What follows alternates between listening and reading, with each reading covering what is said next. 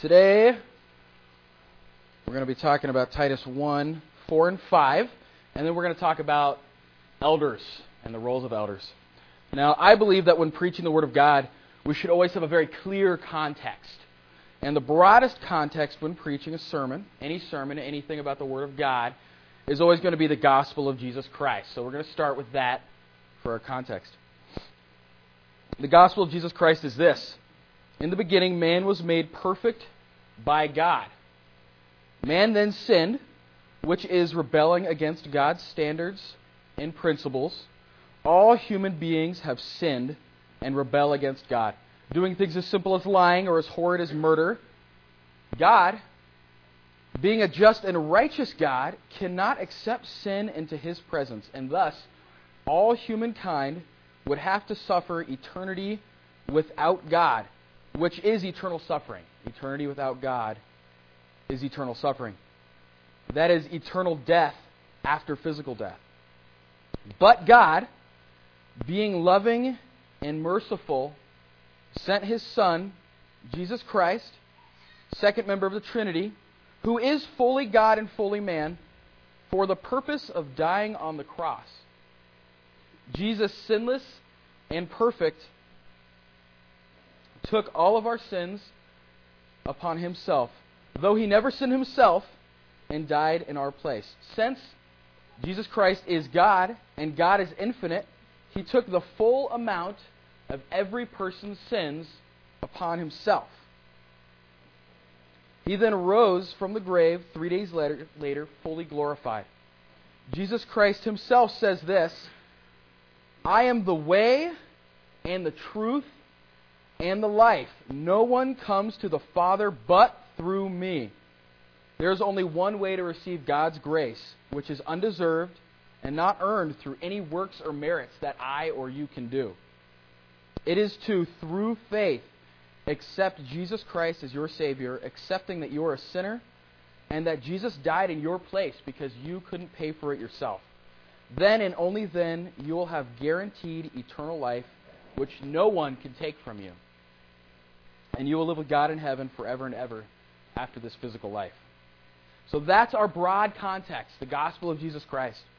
Our book of study is Titus, the letter which Paul, the Apostle Paul, wrote in the 1st century A.D. to Titus, which is one of his co-workers. Titus was ministering on the island of Crete at the time. Today we are studying verses 4 and 5 in chapter 1 and looking at the roles of an elder. Paul was giving Titus instructions of how to choose elders in Crete. At that point, they hadn't actually chosen church government at that point. Some very important concepts for Christianity come through in this section. We'll first talk about Paul's relationship with Titus and their common faith, and the faith that is common to all Christians. Then the concepts of grace and peace, and we will end with Paul's entrusting Titus with the work in Crete and the concept of biblical eldership. Then KT is going to come up and talk about the roles of an elder. So we have a little bit of a two-parter today. So someone with a big, strong voice, read chapter 1, verses 4 and 5 for me. No strong voices?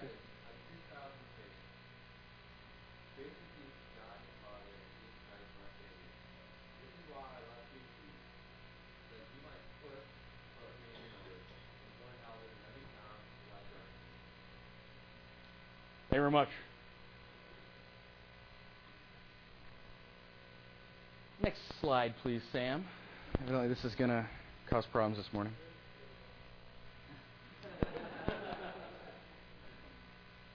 This button? I'll figure it out. So to Titus, my true child in a common faith. Paul calls Titus his true or genuine child. We've talked a little bit about the significance of this, Titus being a Greek and Paul being a Jew, and what it would take for a Jew to say that about a Greek person at that time. That's a big deal. That's a lot of love and tenderness on Paul's part. Titus may have been a convert of Paul's. In that way, Titus would be Paul's true child. We don't really know for sure. Either way, we do know that Titus is like a son to Paul. Titus is very dear to Paul. Paul is also making a simple yet very direct proclamation in writing to Titus's authority in Crete. A son, especially in the first century, was more than just the flesh and blood of a father. A son was the representative of a father. So Titus should be treated as Paul would be treated in Crete. In a common faith. That's a very important statement. Titus is Paul's true child, not physically speaking, but in a spiritual sense. That is, through the faith in Jesus Christ as their common Savior, that faith they both hold. That is how Titus is his true child, through that common faith. This expression, common faith, does not mean ordinary. It's not common as an ordinary or nothing special. It's common as in shared, universal. Every person who accepts Jesus Christ as their Savior is part of the family of God and the body of Christ. Our faith is a shared faith. As such, we must be there for one another. Whether a Christian is my next door neighbor, in the next state over, the next country, and the next continent, regardless, every believer in Jesus Christ shares that faith in that family of God, and we are supposed to be looking out for one another. We're supposed to be there for one another, like siblings. That's the idea here. If you have a need, this church is here to take care of you and see you through simple struggles like moving, more severe struggles, divorce, death in a family, depression. And if you're hearing this and you realize that you have never taken part either in receiving help or giving help, I'm asking you and charging you, take it upon yourself to do something about it. If you're in need and you're at this church and no one's taking care of you, ask. The reason you're not being taken care of is because nobody knows. If you are not in need and you just notice that you're not helping anyone, ask. There's plenty to do and we will put you to work.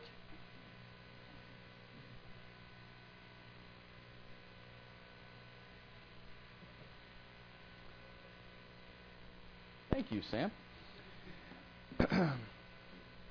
So moving on, grace and peace from God the Father and Christ Jesus, our Savior. Grace and peace are common expressions of Paul. You see it in most of his letters, I think all but two. Very simply, it's a combination of the Greek and Christian idea of grace. It was a very common way to just say hello, grace to you. And then the Jewish expression of peace, of shalom, which even now we hear. But the words themselves have very deep meanings.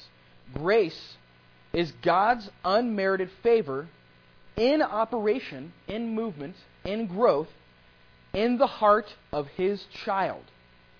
It is His Christ-centered pardoning and strengthening love. Peace is that child's consciousness, awareness of having been reconciled with God through Christ. Grace is the fountain, and peace is the stream which issues from this fountain. This grace and peace, though, and this is important, this grace and peace is their promises and benefits to those who are members of God's family. That is, those who have accepted Jesus Christ as their Savior. It's not said that this is promises for everyone in the world. It's for those who accept Christ. Next slide, please. Thank you, Sam. Titus 1:5. We'll move on quickly. For this reason I left you in Crete, that you would set in order what remains. For this reason I left you in Crete. Paul and Titus evidently labored together in Crete. Paul did not just drive by and drop him off in Crete and say, see you later. They actually worked together in Crete, is our understanding. Probably there were already a small group of Christians. Some Cretans were at the day of Pentecost, and probably some went back to Crete and started small groups of Christians. But Paul and Titus went there to further minister to them, and at some point they realized church government needs to be established here. Evidently they were probably meeting in small groups, and there wasn't any kind of established leadership. Now the problem is that Paul needs to leave. Where he has obligation, he makes promises in other letters. He was just released from a very long imprisonment in Rome, and he wants to go to other churches and minister to ones that he had planted, so forth and so on, possibly take a trip to Spain. So Paul, having great trust and reliance in a young man Titus, leaves Titus with instructions to fulfill. Now, a quick note, at the end of verse 5, you see a phrase, "And appoint elders in every city as I directed you." The "I" there is emphatic, and it means it's forceful. This is bringing out not Paul's egotism, but Paul's authoritative endorsement of the elder system. And again, what he's doing here, I believe, is that he's giving authority and endorsement to the elder program, the system of eldership, and is giving that to Titus in writing, showing that Titus has the authoritative power, as if he were Paul, to set up this leadership in Crete. A quick note on elders, pastors, shepherds, and bishops. In the New Testament, all of these words are referring to the same person. You'll see the words up here that are used. Presbyteros is commonly translated elder or presbytery, if you're a Presbyterian. Poimen is shepherd or pastor. Episkopos is bishop or overseer. Now, if you start looking around in the Bible, you'll notice the passages that use these words use them all interchangeably of the same person. The Bible refers to a group of men being elders, overseers, or shepherds over a church, and another group of men being deacons, who are the helpers in the church. The concept of one person leading a church, or of a hierarchical church government with bishops and cardinals and popes and so forth and so on, none of those things are actually found in Scripture. And I want to make that very clear, that the biblical example of church leadership is a very simple one. It's very simple and direct. Moving on. Next slide, please. That you would set in order what remains. Now, this might address the need for correction. In the Greek, this could read more than one way. It may read, set in order things gone wrong.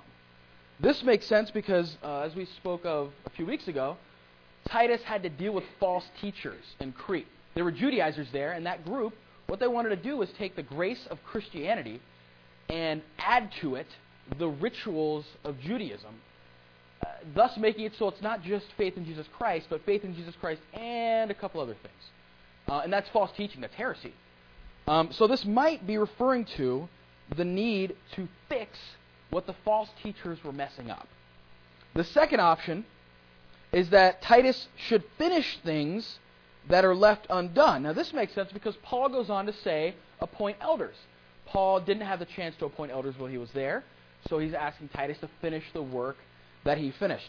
Now my opinion, and the opinion of the Bible scholar Philip Toner, is that both concepts are probably true here.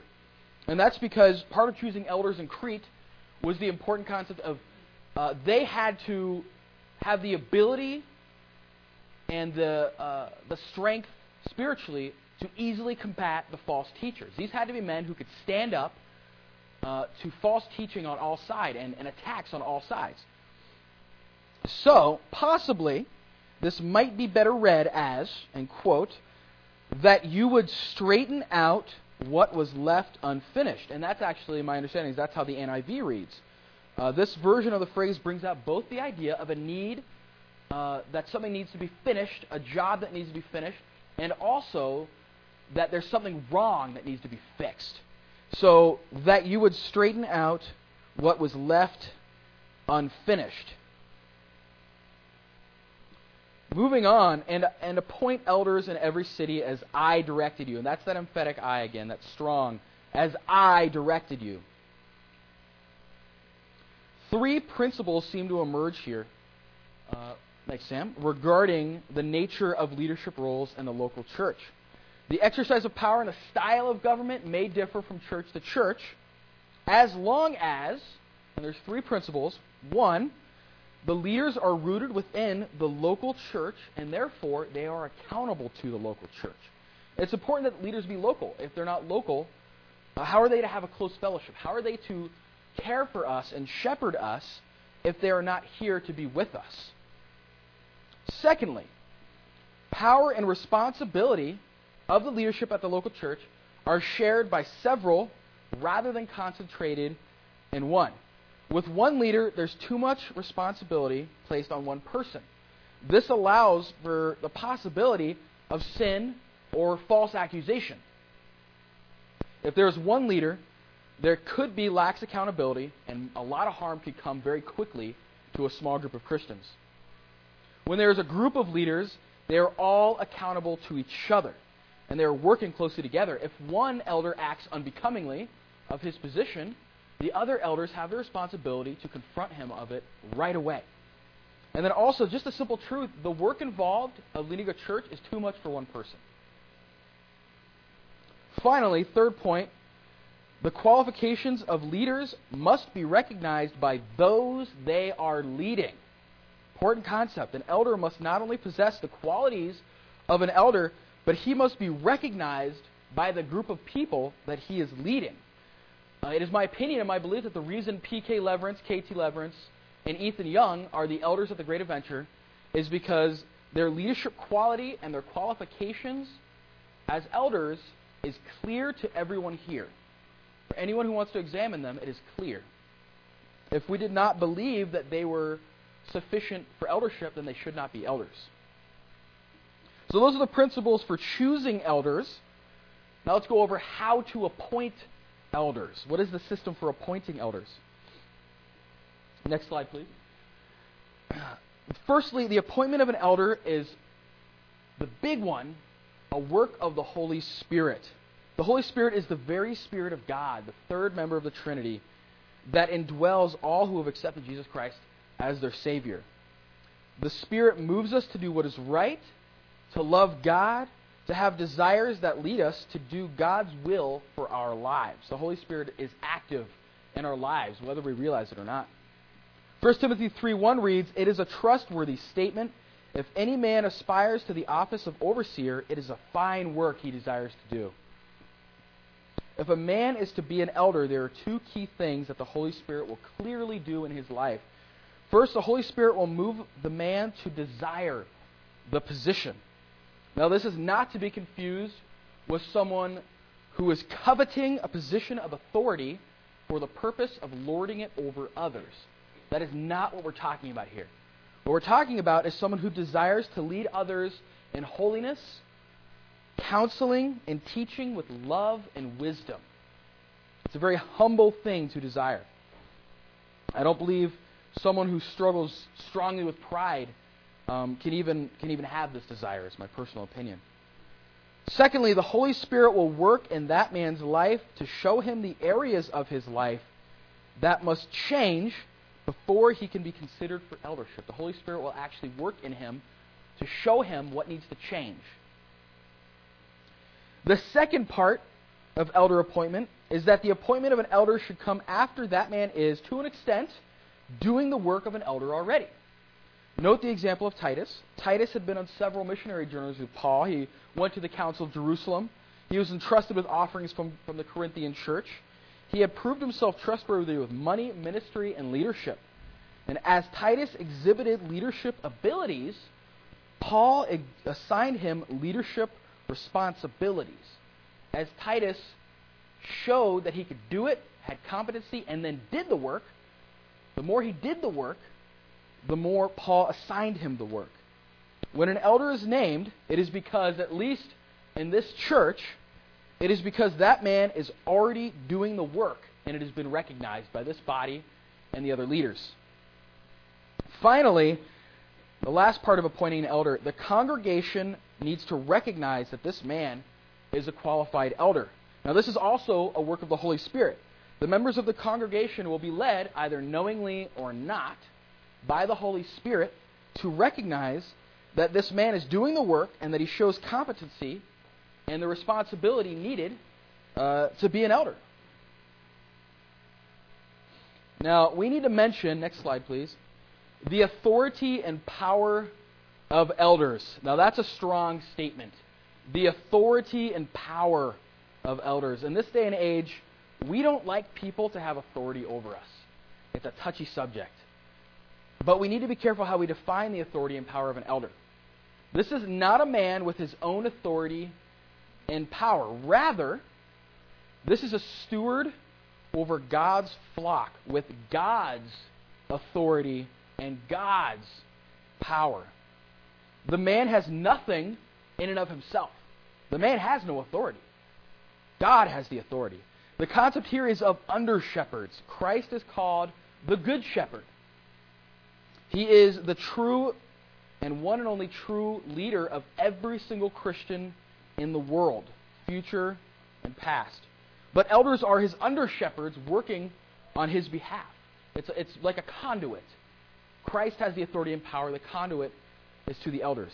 Further, elders are held responsible for the members of God's flock. Now, this is a very serious, even scary concept. For anyone who desires this position, take serious thought and heed of this warning.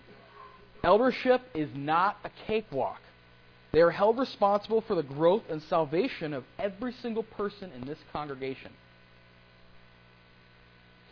It is their responsibility to help us and lead us in growth spiritually. And here's the scary part. The Bible says clearly that elders will be held accountable before God Himself for how they lead us. Scary concept, big concept. Think about that. If you have that desire, take that seriously. With all of that being said, elders are the stewards of God's authority and power over our lives. Now, we sometimes like to think of elders as leaders at church, but not outside of church. Now, that is completely opposed to the biblical example. In Titus and Timothy, 1st, 2nd Timothy, and several other books, the example is that elders are not only elders at church, but elders over our day-to-day lives. They're responsible for our lives in and out of church. They are very similar to parents in some ways. Whether we like it or not, they have or should have authority over us in our lives. This concept demands that we respect our elders and our elders' wishes. Now, I believe full-heartedly that if any one of our elders told me that I ought not to be living a certain way, or that they believe that God's will for my life lay in a different direction, I believe that if I ignore that, then I'm sinning against God. Similarly, if the elders instruct us in how we are going to do church here, then we follow those instructions because we've chosen to be part of this body. In this way, we are honoring God. Now, if there is some minor detail, be very careful how I say this, if there's some minor detail that you do not agree on, my charge is this, that you follow the elders' instructions anyway. If they are wrong about that minor detail, they will be held accountable for how they led you. You will not be held accountable. Also, I just want to point out on that note and glorify God at how lovingly and graciously our elders act towards us. Consider that. I'm saying these things very strongly. I have a very strong opinion about the authority of eldership, but also consider how tenderly our elders love us and take care of us. I have never been demanded anything from my elders. I have been asked kindly. I have been taken care of kindly. Consider your day-to-day life. Do you speak negatively about your elders? Do you speak openly about your disagreeing with them? Do you scoff at them? Do you believe that you know better than your elders and then act upon it? This is all extremely disrespectful of the elders and God who has placed them above us. Now, if the detail is major and not minor, that's a completely different story. And with that, we're going to move into elder accountability. Next slide, please. Elders have authority through God. And again, I want to be careful. Elders have authority through God. They are not, I wouldn't say that they are worth more than anyone. I would say the playing field is even, but that the authority is conduiting through God. But they are also under strict guidelines. Like I said, every elder is accountable to God, to each other, and to the flock. If an elder acts unbecomingly of his position, then it should be brought to the other elders, or he should be confronted personally and immediately. The position of an elder is so serious that any accusation made against one is to be made known to the entire church and then examined thoroughly. This brings us back to the idea of an elder being a man who is above reproach. This does not mean that an elder cannot have accusations brought against him. Being above reproach does not mean that you cannot accuse an elder. What it means is the opposite. actually. It means that if anything even seems lacking in an elder, the accusation must be made public, but a good elder who is above reproach is so serious and public about his godliness that no accusation can come close to holding up against him. That is being above reproach. That no accusation can stand against you. Many of you may remember that this church had the opportunity to follow these principles recently. Accusations were made against our elders, though not necessarily in the proper venue or way. Nonetheless, they were made and they were taken seriously. Now, a large group of men, all active leadership, deacons, elders, and the shepherding team, came together and seriously and thoroughly examined accusations that were made against our elders. And I just want to say, praise God that these men, our elders, are above reproach, because no accusation could hold up against our elders. And I take pride in that the ones who lead our church are holy men, godly men. No accusation could stand up against them, because their lives are clearly and publicly godly. Elders are to be respected for their position and their responsibilities, but they also have to be chosen wisely and without hasty decisions. Ultimately, God will make clear who the elders should be. Now, we have looked briefly at how elders are to be appointed and the authority and accountability of elders. But what is the role of an elder? And KT is going to speak with us about that.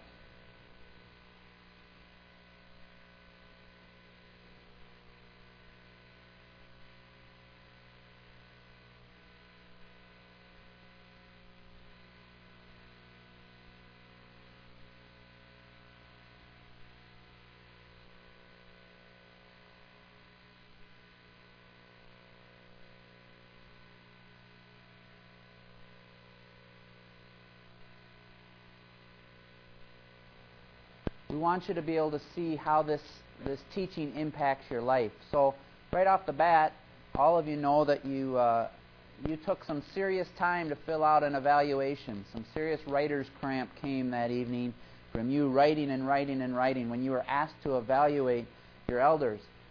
The reason for that is because you, as a member of this family, are a critical part of making sure that the elders are doing their job, making sure that the elders are spiritually qualified men. And as we go through more verses in Titus, next week we'll dive into that, God is very, very, very serious about who He allows to lead His church. And the qualifications are really high standards. So that's one example of how the teaching that we're learning, you've seen that happen, we hope, through the church asking for your thoughts and your opinion. The other is key. The role of an elder, if anything, the role of an elder needs to be characterized by a servant. An elder's role, being a manager, a steward, should be the first in line to serve and the last in line to seek his own pride or to seek his own glory, so to speak.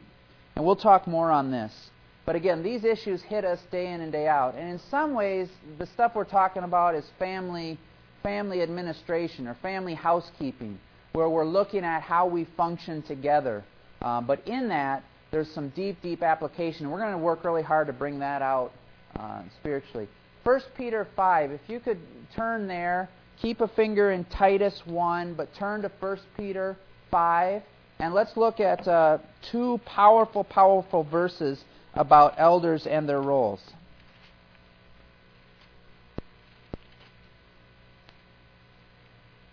1 Peter chapter 5, verse 1 and 2. To the elders among you I appeal as a fellow elder, a witness of Christ's sufferings, and one who also will share in the glory to be revealed. Be shepherds of God's flock that is under your care, serving as overseers, not because you must, but because you are willing, as God wants you to be, not greedy for money, but eager to serve, not lording it over those entrusted to you, but being examples to the flock. Examples to the flock. And right in there, Matthew, I thought, did a real solid job of explaining how the Bible describes an elder. They're called bishops, they're called elders, they're called overseers. They're also called shepherds. And frankly, as we've talked, shepherds is a pretty cool way of explaining it. And we have some very, very solid examples of shepherds in the Scripture, God's direction for these shepherds. So as you're thinking about the elder's role, we'd encourage you to think about it as the shepherd's role. The Palestinian shepherd has been used many, many times as an example for what a good elder should look like. Back in the day, and I'm told even now, is that accurate? There are still Palestinian shepherds with their sheep in the fields. The Palestinian shepherds had a very close, very loving relationship with their sheep. These guys lived the life. It was not a separate task where they were in fancy houses and they happened to stroll down to where the sheep were living. They slept in the field. They spent time with the sheep. I'm sure there was hunger involved. I'm sure there was probably some cold, uncomfortable climate involved. But there was a deep bond, a deep love with the sheep. And the illustration comes crashing back to us that we are a family. We've got to be close. We've got to be involved. We've got to be tight because that's crucial. A key reminder, whose sheep? Matthew used terms like the flock. Well, whose sheep are we? We are Christ's sheep. And he emphasized that, but we can't emphasize that enough. We are Christ's. He's the good shepherd. John 10 shows us that he laid his life down for the sheep. He's the authority on this subject. We belong to him. Elders are steward shepherds. Now we need some help on this. We need the Lord of the Rings trilogy fans to raise your hand. If you like the Lord of the Rings. Now, of that group, we need the Lord of the Rings dweebs to raise your hand. Okay, Matthew. I need some help. In the Return of the King, there is a steward. What's his name? What is it? Loud, I can't hear. The steward of Gondor. So Gondor was the kingdom. And what's his name? What's that? Denethor. Thank you, Liz. Way to represent. Denethor was the steward of Gondor. His role was to manage the household until the king, the rightful king, returned. And who was the rightful king? Thank you. But the steward, Donovan? Thank you. The steward had it mixed up, frankly. The steward thought he was king.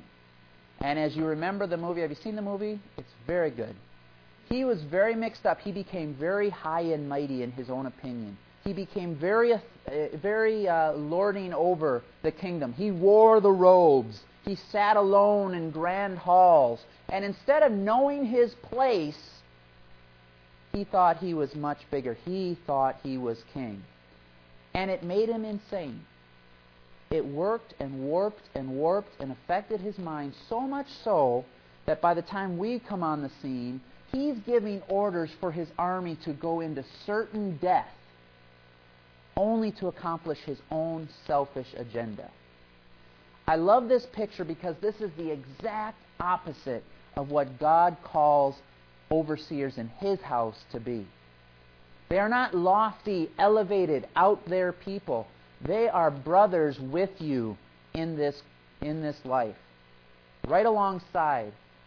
Steward shepherds. They don't own the shop. They just watch it while God, the owner, is away temporarily. And we know and look forward to a day where the owner's coming back. The Scripture uses an example throughout of a vineyard, where God owns a vineyard and he's appointed managers of the vineyard. But there will be a day when God himself returns to his vineyard or returns to his family. And he'll bring us, those who know him, will bring us to be with Him forever. And we need to get pumped up about that day.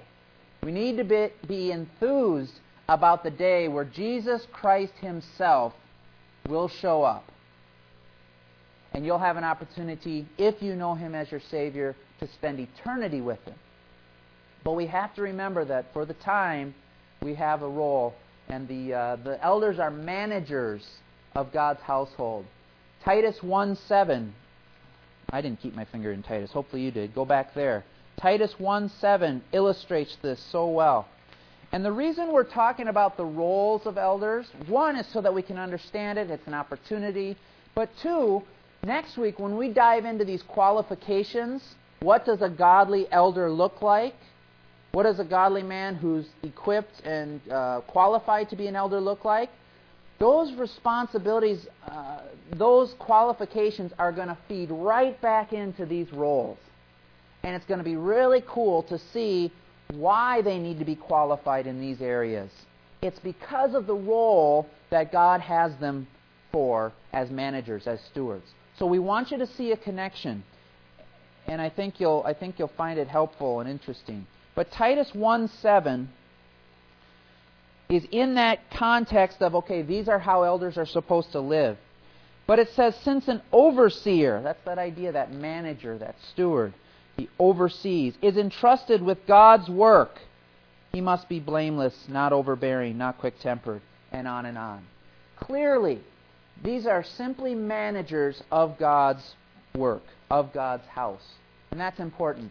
Jesus Christ Himself, when He was ascending to heaven, remember the Great Commission? He made it clear that those who know Him are to go into all the world and preach the gospel, teaching them to observe everything that Christ has laid out. And so elders are facilitators of that teaching. There are 4 main roles of an elder, in our opinion. And a lot of this is, we've learned a lot from the Scripture and the study of several, but one of the books we've looked at a lot is Biblical Eldership by a man named Alexander Strout. He lives in Colorado. And we've spent a lot of time studying the Scripture with him, both through book and in person, and it's been very, very insightful. The elder's role can be summed up in many cases into 4 categories. And think about a shepherd again. Picture a shepherd out in the flock with his sheep. What does that shepherd need to do for those sheep? He has to protect them. Remember David, before he was king, when he was talking to Saul about going up against Goliath? And he said that when he was a shepherd of his sheep, a bear came, and was it a lion? A lion came, and he had to kill the bear and the lion in order to protect his sheep. He had to put his life on the line to kill the intruding bear and lion so that the sheep would be safe. God calls elders to protect His sheep. God calls elders to feed His sheep. An elder out in the field is responsible for those sheep getting enough food to eat. And in the spiritual sense, your elders are responsible for your spiritual food. Is your plate being filled with enough spiritual food? Do you have enough opportunity to eat spiritually so that you can grow strong? Your elders need to lead you. Think of a shepherd in the field. If there's a dangerous spot, or if there's a spot where the food's gone, it's the shepherd's role to map out and lead the sheep to another place. And we know that involves all kinds of things. As the sheep are trucking along, we've been told that sheep oftentimes will get a bit off the trail, and it's the shepherd's job to redirect them. There's a key principle here. If the shepherd was to redirect them too harshly, the sheep wouldn't make it. If the shepherd was beaten down on the sheep and suddenly now the sheep's injured and can't even keep walking, terrible approach. The shepherd lovingly, gently guides the sheep. I would think there's a time where the sheep don't necessarily feel that it's real lovingly. We were in New Zealand this last spring. Our company sent us, and we got to see a shepherd herding sheep. And there was a time where a sheep, and in this case the shepherd was using a sheep dog, which was mighty impressive, by the way. But there was a distinct time where the sheep was really ticked at the leading he was receiving from the shepherd and the sheepdog. And that sheep, I hadn't seen it before, but he made it pretty clear that he was unhappy with the direction that he was going. Well, that never happens with people, right? There are times where, as shepherds are charged to lead, there are times where it ain't going to be fun. There are times where it's not going to be comfortable. And again, why are the qualifications so critical? So that you can go back and that you can have confidence that, yeah, these are godly men, these are men that are charged before God to lead. All of this is connected. And as Matthew says, my elders, Ethan and PKL, they need to have authority in my life, and they need to be able to have leadership in my life on a broad scale. We don't have isolated cases. But the basis of that needs to be gentle, shepherding, gradual, understanding, loving. And we'll talk more about that loving concept. The final role is caring for the sheep's needs. Now this is general, but the illustration is when a sheep's hurt, it was the shepherd's responsibility to pick that sheep up, put it on his shoulders, and carry it when the sheep couldn't get to the destination that the flock needed to go. If there was a sheep that wandered off and was stuck in the thicket, it was the shepherd's job to leave the other sheep, as Scripture teaches us, go out, find that lost sheep, carry the lost sheep back. Most times I would guess there was probably some bandaging of wounds. There was cleaning of wounds. There's a care that needs to happen for sheep. And let's dig into each one of these. Protecting the sheep. Matthew said we've had too much experience with this in the last year. This has been tough. This has been hard. And for the sake of time and all, I'm going to encourage you to write down these scriptures. One, so that you can check and make sure that we're sticking to the Word of God as the authority. But these are all key passages. Acts 20:17, Acts 20:28-31, and Titus 1:9. All key concepts that say the elders are charged before God for spiritually protecting. And we'll talk next week, I hope, about more of this. But the bottom line is that there are threats every day to your spiritual well-being. And it's important that you have elders that will protect you. What are the threats? False doctrine. False doctrine is a huge threat. There are so many opinions out there that would stray from what God has to say. It's the elder's job to help in that protection. Let me read a quote and then we'll move on. But I thought this was powerful. And we can't be done with this topic here, but we can sure leave it as a starting point. A quote from Dr. Martin or D. Martin Lloyd-Jones says, "We have somehow got a hold of the idea that error is only that which is outrageously wrong. We do not seem to understand that the most dangerous person of all is the one who does not emphasize the right things." This idea of protecting the sheep is not always clear. But it's subtle. It's important. It's vital. And we'll have a lot more chance to talk about that. Quickly, feeding the sheep. Again, spiritually. Scripture, Jesus himself said, teach disciples to obey everything that he's laid out. It's the elder's role to make sure that you're being taught from the Scripture regularly. Have you wondered why there's so many times that we'll stand up here and say, you guys have to be reading your Bible every single day? Well, why emphasize that so much? Because that's the lifeblood. That's the teaching opportunity. And why do I care so much? One, because I love you. We're family. And two, I'm going to answer before Jesus Christ for how well you were taught. And a key element of your learning and my learning is being in the Word daily. It's crucial. Other verses that I encourage you to take a look at. And I'll try and publish these and get them to you because of the time. Leadership, we talked about that. There's going to be times. In fact, the elder's job is to cast out and lead the body where we're headed. Now, there's tons of input that happens with that. There's vision meetings that everyone has been included in with this church. There's been times where it's vital that you give your thoughts of where God wants us to go. But there's a leadership aspect of being an elder that's required. Again, Titus 1:7 talks about that. We already talked about the return of the king. Was it right that the steward was looked to for leadership and some key decisions? Absolutely. It was the abuse of that power that got Demetrius the shepherd. No, got him into trouble. Donathar. The abuse of leadership was the problem. Not that he was making key decisions and leading, but that he had misplaced his role in that. One point that's worth making a minute of time on. The leadership needs to be with focus and sacrifice from your elders. And there's a key quote that I wanted to read because it's so huge. Bear with me, I moved my bookmark. Oh, it was good. I'll come back to it. We'll have to touch on it another week. But it was huge. Oh, here it is. Found it.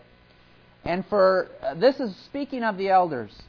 For the elders to survive 3 full-time jobs, work, family, and ministry as an elder, they must also adopt a sacrificial lifestyle. They must live the pruned life and literally find leisure and rest in the rhythm of serving Christ. They must be willing to forego a measure of career achievement and private leisure for the privilege of gaining the prize. Many would like to be elders if they could be wealthy and live a leisurely and cultured lifestyle, but the truth is that a significant ministry in the church and the community can only come by sacrifice. Remind us of that as leaders. Encourage us along those lines. And as you aspire to be a servant of Christ, don't forget that a true servant needs to have sacrifice of himself. I'd strongly urge you to evaluate and question our culture when it comes to leisure. We've become leisure fat. We've become selfish to the max. And a key application we can take from today is that the true servant of God, the ones overseen and also the other members of the body, don't have the time for a ton of leisure. We need to find leisure and refreshment and recuperation doing the work of Christ. Now, that doesn't mean that a good movie, a good clean movie is out of line for vegging and relaxing. No one's putting harsh restrictions on that. But what we are saying is before God, evaluate the schedules. And your overseers, your elders, have to be doing that constantly. Remind them of that. Encourage them along those lines. Give them positive feedback when you see that. Give them challenge when that's lacking. Leadership. This is the last one, and I love this one. Care for the needs of the sheep. Bandage, carry, find the lost, provide what they need. James 5:14 is a critical verse. James 5:14 says, if anyone is sick, let him call for the elders of the church, and the elders should come and they should pray for that individual. Now, why don't we do this anymore? Am I missing some hermeneutic reason why this no longer applies? We need to take this seriously. We need to look that, hey, there's more teamwork that needs to be done. And put your elders on the line for if you're sick, if you're struggling. Get them over there for prayer. Get them with you so that we can get God's solution on this as a team. James 5:14, worth looking at on your own. Acts 20, same kind of thing. You care for the sheep. John 10, and we'll close with this. So turn to John 10 with me.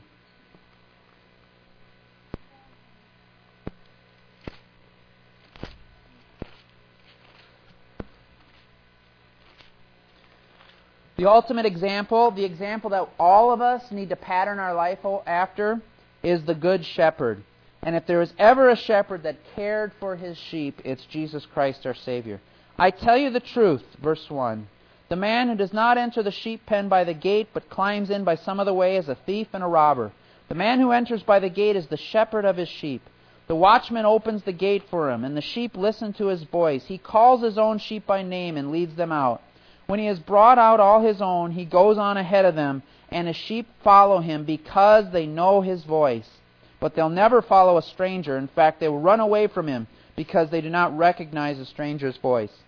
Jesus used this figure of speech, but they did not understand what he was telling them. He makes it pretty clear in verse 11. I am the good shepherd. The good shepherd lays down his life for the sheep. The hired hand is not the shepherd who owns the sheep. So when he sees the wolf coming, he abandons the sheep and runs away. Then the wolf attacks the flock and scatters it. The man runs away because he's a hired hand and cares nothing for the sheep. I am the good shepherd. I know my sheep, and my sheep know me, just as the Father knows me, and I know the Father, and I lay down my life for the sheep. Jesus laid down his life for you. He gave it all. And it's our privilege to follow his example, to serve him. The elders have a huge responsibility in that. And you, as a child of God, also have that responsibility. These roles, these qualifications, are not restricted to elders. They're for any follower of Christ. You need to be taking an active role in your church family's life of protecting each other, teaching each other. There'll be opportunities where you can give leadership. There's opportunities where you can care for each other in a sacrificial, loving way. And if we can do this, then the Good Shepherd will be very pleased. And you know what? Probably even more importantly, if we're caring for each other like Jesus cares for us, will people notice that? Absolutely. Will people see that there's something to this following Jesus stuff if people are living it, if it's real, if it's authentic? It's a huge opportunity for us to take a look at the Good Shepherd and to imitate him and serve each other like crazy. Father, this is powerful stuff from your word. Your scripture is so applicable. Lord, there's a lot of technical info here, but there's a ton of application too. So please, teach us to be servant leaders. Teach us to be servants of each other, to be caring, loving, protecting. Like Carrie said earlier today, the key here is love. We've got to love each other deeply and unconditionally. And so, Lord, we look to you to guide us in this. In Jesus' name, amen.